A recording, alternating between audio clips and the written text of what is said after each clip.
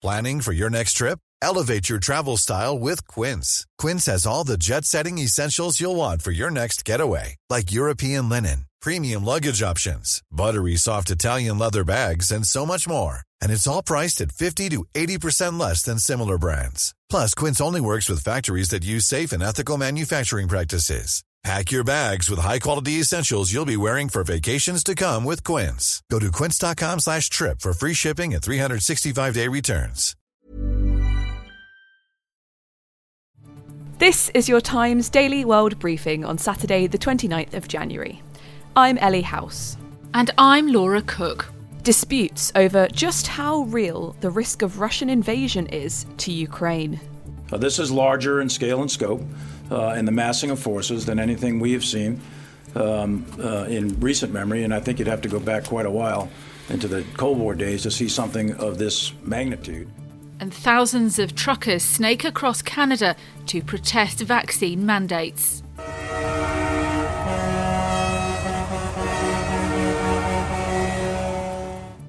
The Times Daily World Briefing. Today we begin in Ukraine, where President Volodymyr Zelensky has sought to dial down concerns over a potential Russian invasion. Я вважаю, і про це ми говорили з президентом, я вважаю, що ця політика повинна бути виважена. Я не кажу, що він впливає на засоби масової інформації, вони свободні. At a news conference yesterday, the Eastern European leader suggested that the Russian threat has been overstated in global media. Are tanks driving here on our streets, he asked? Ні. No.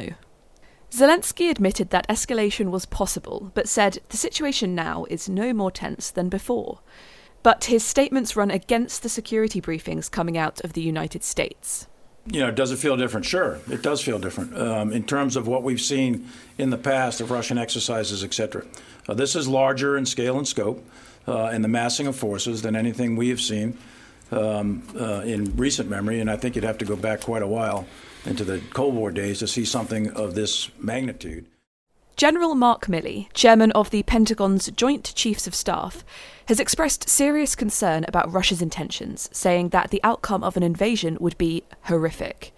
With more than 100,000 Russian troops now amassed on the Ukrainian border, and reports this morning that the military build-up includes blood for potential wounded, US officials are confident that Russia now has the clear capability for a full invasion. Alia Chandra, editor-in-chief of the Ukrainian English language website Euromaidan Press, spoke to Times Radio. We are quite confused after the press conference with Volodymyr Zelensky yesterday, because both he and Ukrainian military officials continue to maintain that an invasion is not that sure, not that certain. At the same time, Western officials, including intelligence officials, continue to say that it is imminent. Meanwhile, Western leaders are amping up diplomatic efforts. French President Emmanuel Macron spoke with Russia's Vladimir Putin over the phone on Friday, while the UK Prime Minister Boris Johnson is also due to speak to the Russian leader and visit the region next week. Times of London Daily World Briefing.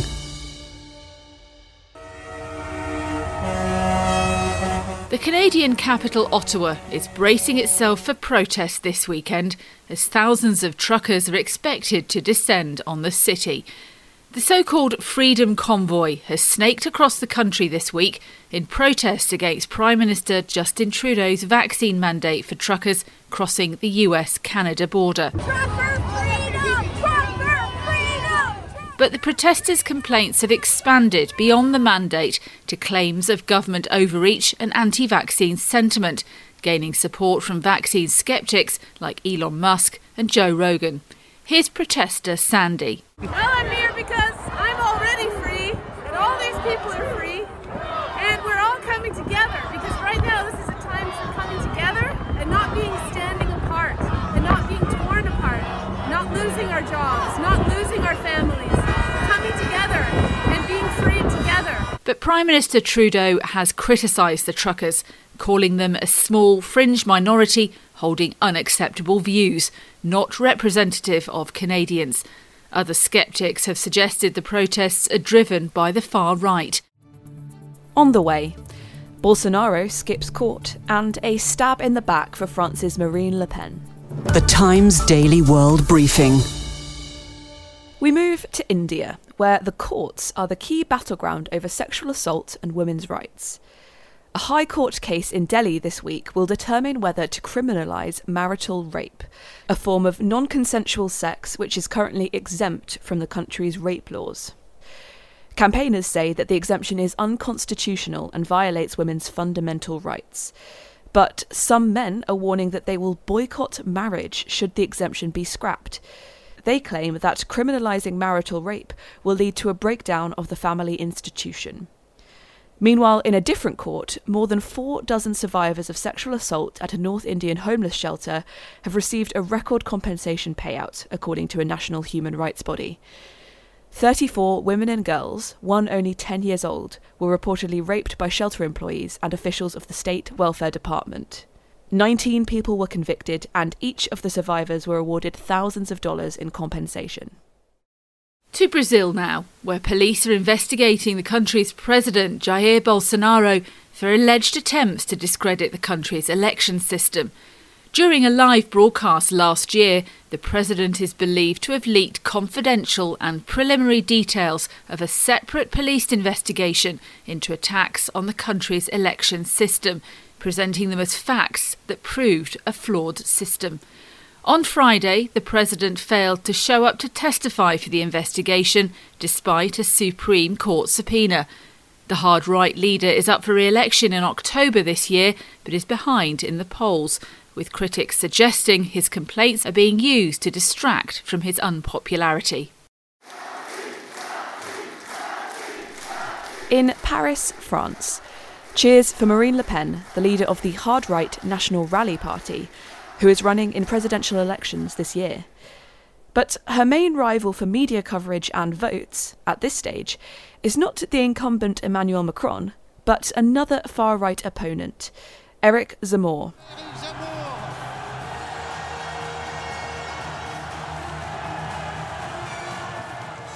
After the defection of 2 EU lawmakers away from the Le Pen camp, the latest assault has come from her own niece.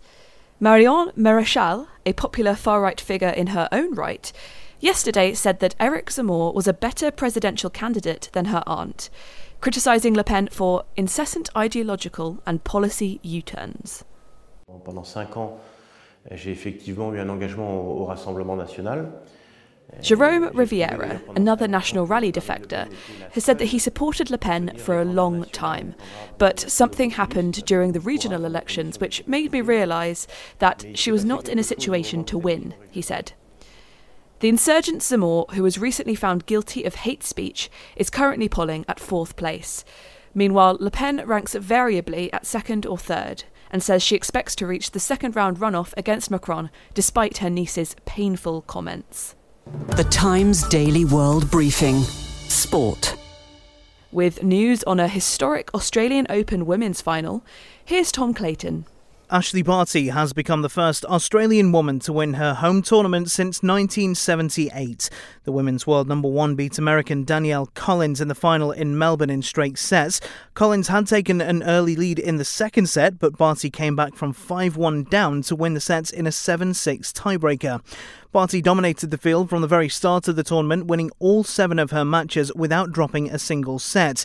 It's Barty's 3rd Grand Slam title, having previously won at Wimbledon and the French Open. Tomorrow, Rafael Nadal could beat the record for the men's Grand Slam title should he beat second seed Daniil Medvedev. Nadal currently stands on 20 major wins, level on Novak Djokovic and Roger Federer. The Times Daily World Briefing. Entertainment. It's check for Netflix, after a judge refused to throw out a defamation claim by a former chess champion. The world's first female grandmaster, Nona Gaprinjashvili, is suing the streaming company for wrongly depicting a trailblazing female character as never having played men when the show was set in 1968.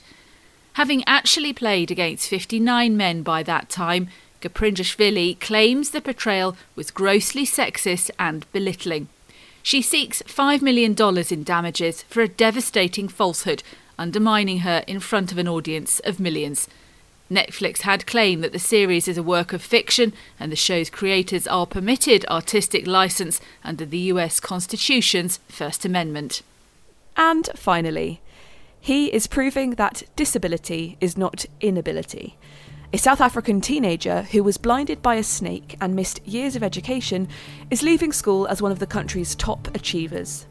Lethabo Maleka was 9 when what's believed to have been a Mozambique spitting cobra spat venom in his eyes.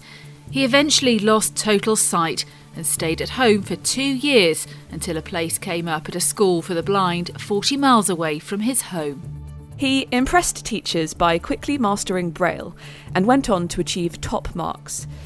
Maleka will soon take up a scholarship to study law at a university near his home in Limpopo province. And that's your Times Daily World Briefing for Saturday the 29th of January. This podcast from The Times is brought to you in partnership with Google Podcasts.